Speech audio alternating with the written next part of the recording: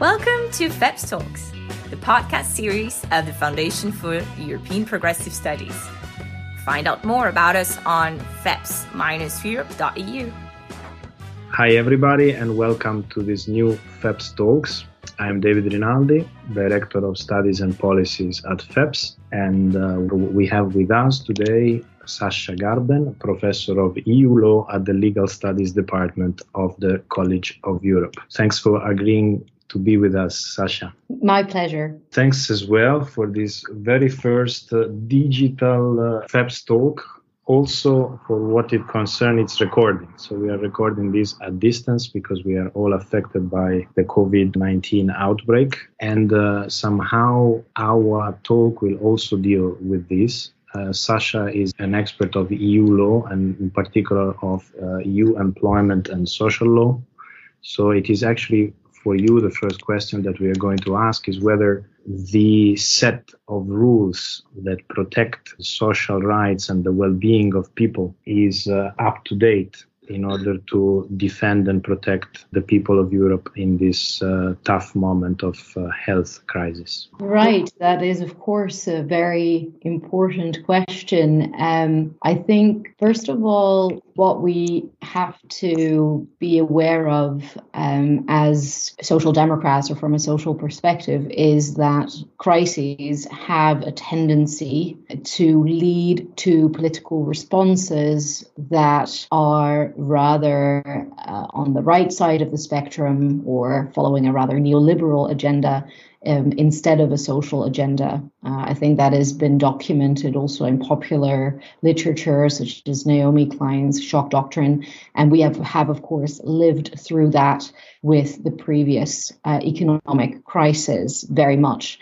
And so I think that, of course, this is something we can be a bit scared about now. Coming out of the previous crisis, finally we saw a kind of rebirth of a commitment to social Europe with the European Pillar of Social Rights, with the adoption of new legislation in the implementation of that pillar. We were on some kind of a social momentum forwards. Of course, I think many of us will be afraid that this current COVID-19 crisis and the economic consequences that it is bound to entail may derail all of that. So that there's a first sort of, I think, very important point of principle and an important sort of political message for the left, for anybody who is attached to social Europe and social protection and protection of workers in Europe, is to really, from the get-go in this crisis, not be sidetracked, not be paralyzed, but to argue aggressively for the importance of maintaining and pursuing social protection and social standards despite of the crisis or precisely because of the crisis, but not like last time to be sort of caught unawares and to have, rampant austerity rolled out and only then to be on the back foot to try and defend social Europe. So that's an important message to start with. Now, as to your very sort of precise question as to whether we currently have sufficient safeguards in EU social law to protect workers against the negative consequences of another economic crisis, well, unfortunately, I don't think that we do. I don't think that we have amended the framework of EU law to such an extent since the previous crisis that we could not again see a very similar attack on social values and social norms and social standards as we have seen the last time. Allow me to follow up on this because I agree with you that despite the crisis had big impact on the well-being of the people and a huge social impact. It is true that the initial emphasis on rebuilding the social Europe for the European people didn't really translate into strong and valid policies for the European people, so that the economic paradigm was not really shifted, and actually it went in the direction of increasing neoliberal agendas and policies for what concern economic policy.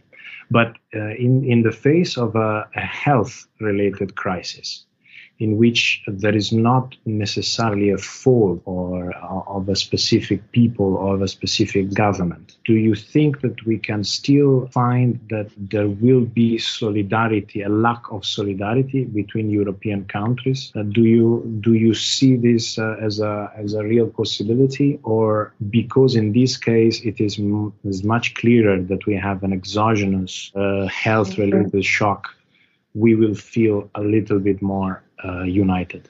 I think you are right that this is likely to be more conducive to a spirit of solidarity than in the previous instance, where at least for whether that was wrong or right, there was a sense that it was indeed connected to wrongdoing or negligence of certain particular governments, and rather than an exogenous factor, as you say, like a disaster, as we are facing now.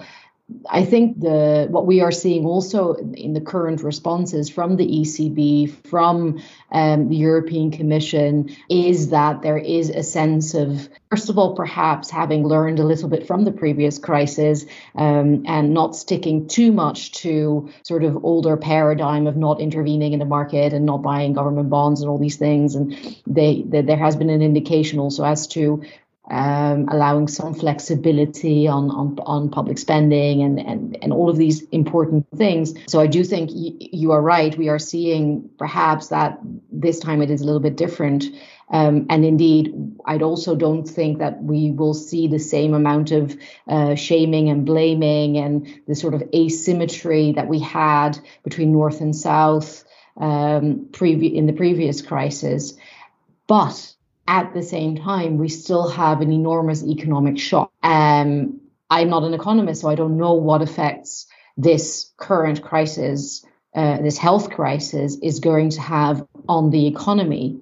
But it seems to me, and reading the news on this, that it is likely to be a very grave economic crisis indeed.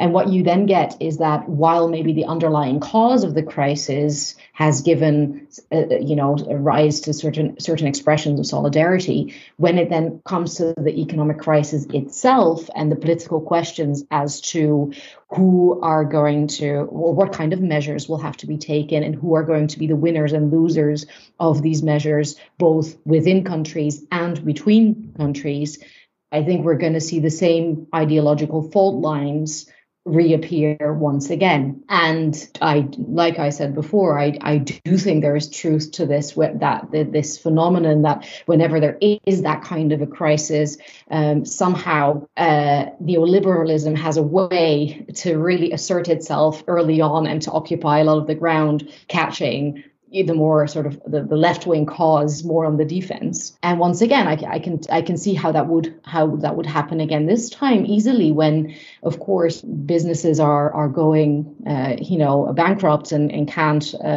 afford to pay the workers anymore. Well, then workers will lose their jobs, and the question then becomes, of course, who pays for that. And I'm not seeing necessarily the ingredients for a different response than we had last time, apart from the fact that we had last time so recently and so fresh in our memories, and that it was so contested, and that it led to such, I think, a legitimacy crisis of the European Union, that maybe precisely because of that very recent memory, we will now act differently. I remember the first speech of Commissioner Juncker in front of the Parliament when he spoke about a Europe with a triple social A. And I have very clear in my mind also the speech by the new head of the Commission, van der Leyen, about the different and also, I would say, forward-looking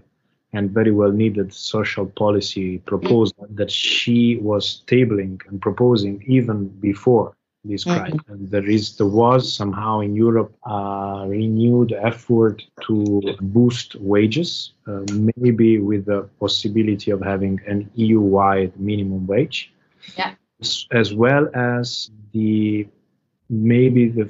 finally the possibility of transforming into reality a sort of European unemployment reinsurance scheme that would help member state and unemployed people to face the consequences of a crisis. Yeah.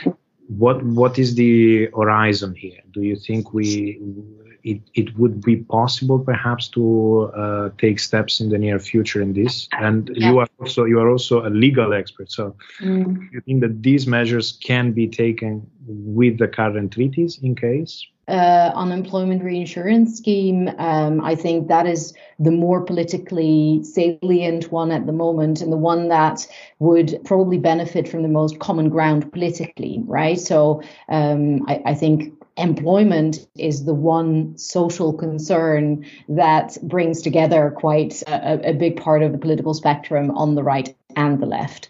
So I would assume that there would be quite some political consensus on that. On the minimum wage initiative, I am a bit more doubtful. I think that this is typically going to be one of the victims or easy victims of a new narrative, which you can also understand from a certain perspective that probably if this is going to turn into an enormous economic crisis once again, that we can't afford that basically what we need to be doing is allowing companies and small, medium-sized enterprises to deal with their staff and labor costs much more flexibly in order to stay afloat rather than to impose on them minimum wage standards, right? So that the appetite for such a measure would, I think, be a lot less now, depending, of course, on how the situation develops, right? And if we come out of this health crisis in a week's time unscathed and the economy is rebooted, without much problems, then it's different. But if that is not going to be the case, then I fear that politically speaking, the minimum wage initiative may be one of the more vulnerable ones to a shift in a tone in narrative about priorities post-COVID-19 crisis. As to the legal viability of the minimum wage measure, I've done some work indeed, because there is, I think, a misguided belief that there would not be any competence whatsoever for the EU to act on minimum wages, simply because the legal basis in the treaty in Article 153 itself in the 5th paragraph says that provision does not apply to wages. But like I say, that just means that provision does not apply to wages, so that you cannot use that legal basis for a true, fully fledged minimum wage at EU level type of binding directive. But that doesn't mean that there aren't other legal bases you can find in the treaties. I've made a case that perhaps we can look at the legal basis in Article 175, which is about economic and social cohesion. And that is an underexplored option. It would provide the competence to adopt a directive as long as the measure is indeed conducive to social and economic convergence. And so the focus of that measure should then be not so much primarily on reducing inequalities within member states, but rather between member states. But I don't think it is impossible to think of an EU minimum wage measure that indeed would satisfy those conditions. And then I don't think there is a valid legal reason or precedent in the case law of the court that would mean you could not use that legal basis. So that is a case I have made, and I stand behind that. But I do fear that the political momentum behind that initiative is going to fade a bit with the current situation. As you know, I stand behind this belief as well, and I'm actually very glad that you came up with this idea of using Article 175 on economy and social cohesion as a potential legal basis for a European initiative on wage growth. Basically, also correct me if I'm wrong.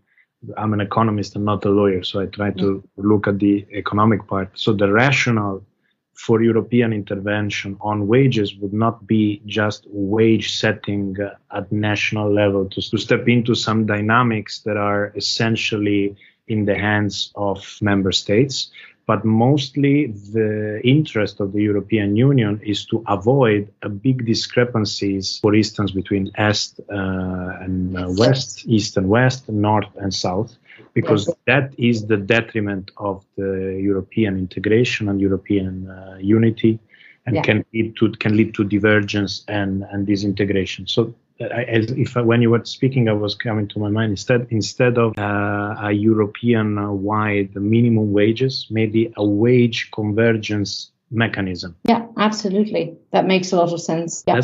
That's good that we come up with this podcast with a clear policy proposal. Another thing that I would like to touch with you in this discussion, you have at length written and studied the European Pillar of Social Rights, out of which, that included two measures.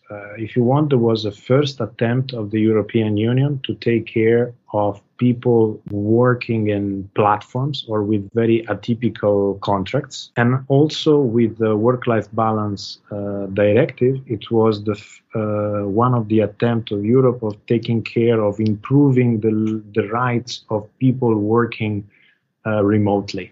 Mm-hmm. And this happened over the last 2 years, basically. And now this COVID-19 outbreak is basically boosting homework, working remotely, and is also showing how unprotected some of the workers with these very atypical contracts are. And perhaps it will also create a higher amount of people joining platforms to seek for income and employment. So in view of what the European Union has done in this sense, and in view of the need of protection, what is your take? Very important issue indeed. And I think that you're right to point out that coming out of the European Pillar of Social Rights, especially the new directive on predictable and transparent working conditions, is a step forward. It includes in its scope of protection potentially online platform workers, and it introduces a range of protections that could be particularly relevant to them, especially to the extent that they work on a kind of on-call or 0 hours basis very often. This directive lays down some minimum rights as to the predictability of their hours, as well as an obligation on member states to effectively prevent abuse arising from these types of contractual arrangements. Nevertheless, the problem remains that the protection of online platform workers and workers in atypical relationships more generally depends very much on whether they are considered to be in an employment relationship or whether they are instead considered to be independent contractors, basically. It's a kind of all or nothing game, because once you are a worker, once you are considered to have an employment contract, then you generally benefit from all the national and European level labor and social rights and entitlements, minimum wage and occupational health and safety and social security and unemployment and working time protections, everything. Whereas if you are considered independent or self-employed, suddenly you lose all of those protections in many member states. There can be a bit of a difference between the application of national labor law and employment law and EU labor and employment law. But in principle, the central question, central legal question constantly remains the same one. Are these people workers or not? And then we see this in the United States as well, where, for instance, now in California, they have adopted this ABC test, a new law that is designed to ensure that especially online platform workers are more often considered to be workers and not independently contracted, in order to then allow them the benefit of all the protections under national social and employment legislation. Now, that is not a problem that has yet been resolved. When it comes to the application of EU standards, EU labor standards, the Working Time Directive, other protective directives, including the new one on predictable and transparent working conditions. Generally speaking, the Court of Justice gives a very generous and wide interpretation of who is indeed a protected worker. So anybody who performs services for somebody else, under the direction of somebody else, for remuneration to the exclusion of marginal and ancillary activities. And that is a wide definition, and it will capture many online platform workers. And I think an indication that indeed, for instance, Uber drivers would be considered workers for the purposes of EU labor and social law is in the Uber judgment of the Court of Justice, which didn't concern that point precisely, but it did show that the court considers the control that Uber has over the drivers to be very decisive. And so that is an indication that it will also, when asked, consider that the Uber drivers are workers. But there is not a protection at EU level that ensures that all online platform workers are treated for the purposes of national labor law and national social security law and national employment regulations as workers, because that, of course, is not directly in the competence of the EU to do. So that is potentially problematic.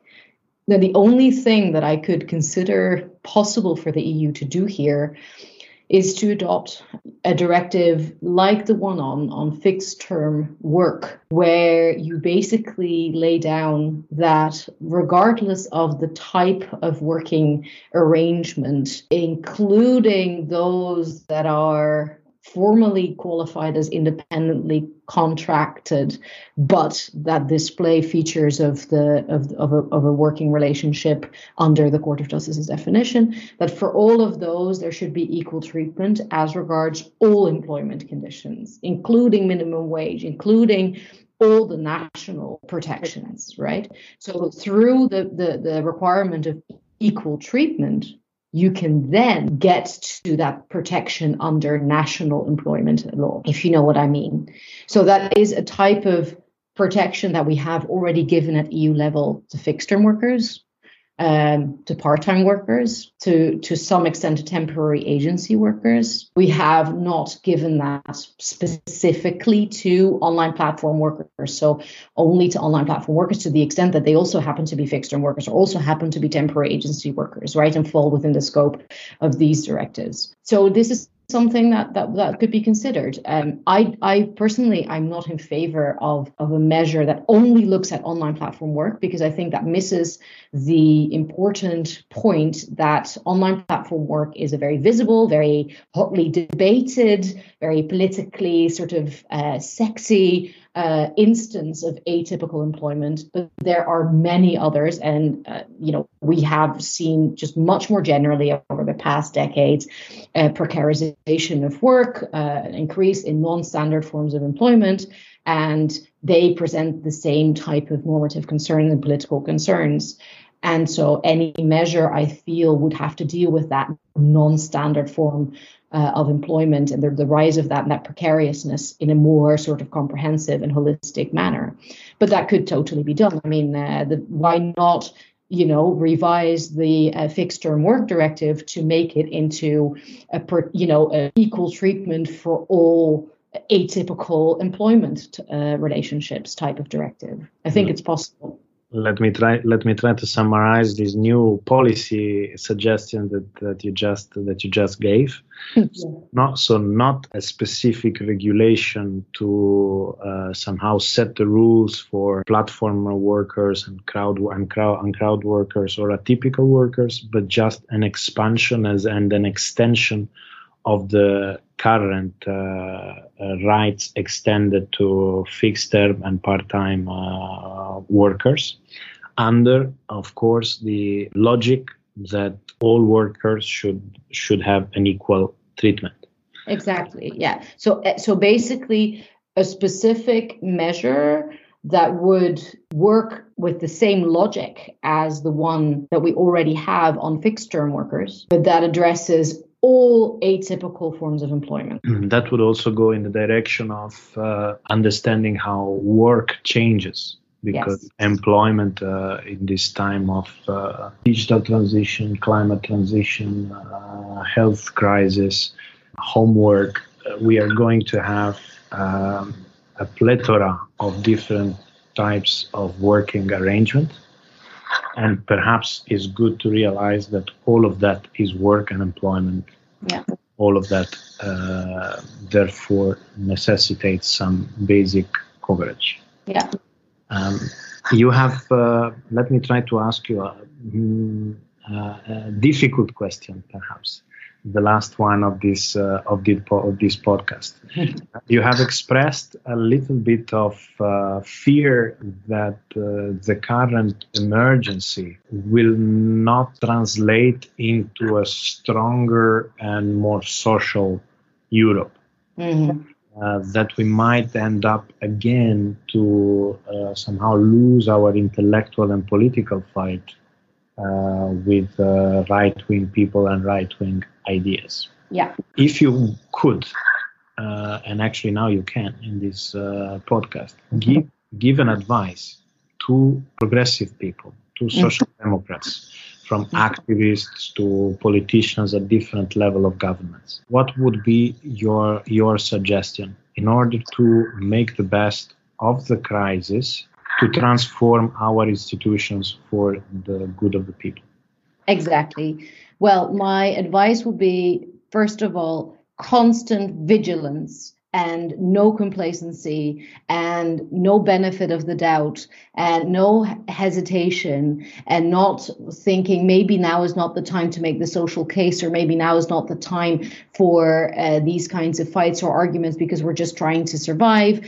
First crisis, then politics. No, crisis is politics, and so the politics needs to come immediately now in this crisis, in taking the central decisions about how the crisis is governed, how it is resolved, who pays the price for what. When social investment measures or economic investment measures, I don't know what, are taken, who do they benefit, who don't they benefit, and to be aggressive and proactive. And what the message, I think, should be in that sort of proactive, aggressive attitude and this vigilance and this mistrust, I think, that we should have from the get-go, is to say, not again.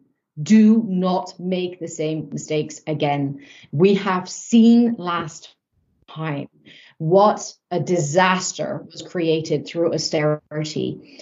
Not just a social disaster, but also a political disaster. I firmly believe the rise in populism, Euroscepticism, but also national populism and nationalism and the rule of law crisis and all these developments that we have been complaining about, rightly so, for the past couple of years, they are intrinsically connected to austerity, to the wrong response to the previous crisis. So that crisis has been mishandled from the start, from a political perspective, from a social perspective, from a democratic perspective. And I'm not an economist, but I think some economists will even say also from, a purely economic perspective. So not again, that same old story of austerity and deregulation and, anything to just keep businesses going, even if that means, giving up on everything that we stand for socially. But that precisely now, precisely in a crisis, it is important to stand for values, to stand for principles, and to sell the case for social Europe. In political, economic, legal, normative, theoretical, ethical, economic terms, and just to realize that this is precisely the moment to come out, in full force on that, and not to say, okay, let's give this a couple of months and then rethink, about or sort of think again about our social objectives. This is precisely the time to do it. That I think would be my message. Dear Sasha, dear Professor Garben, thanks a lot for the nice ideas you share with us. We will remain vigilant and Let's try not to waste the suffering of the European people and transform institutions as well as policies to make sure that we have better means to deliver on the quality of Europeans' life. Thanks a lot. Thank you for your attention. If you found our conversation interesting, do not hesitate to share it on social media with the hashtag FEPSTalks. More is yet to come. Stay tuned.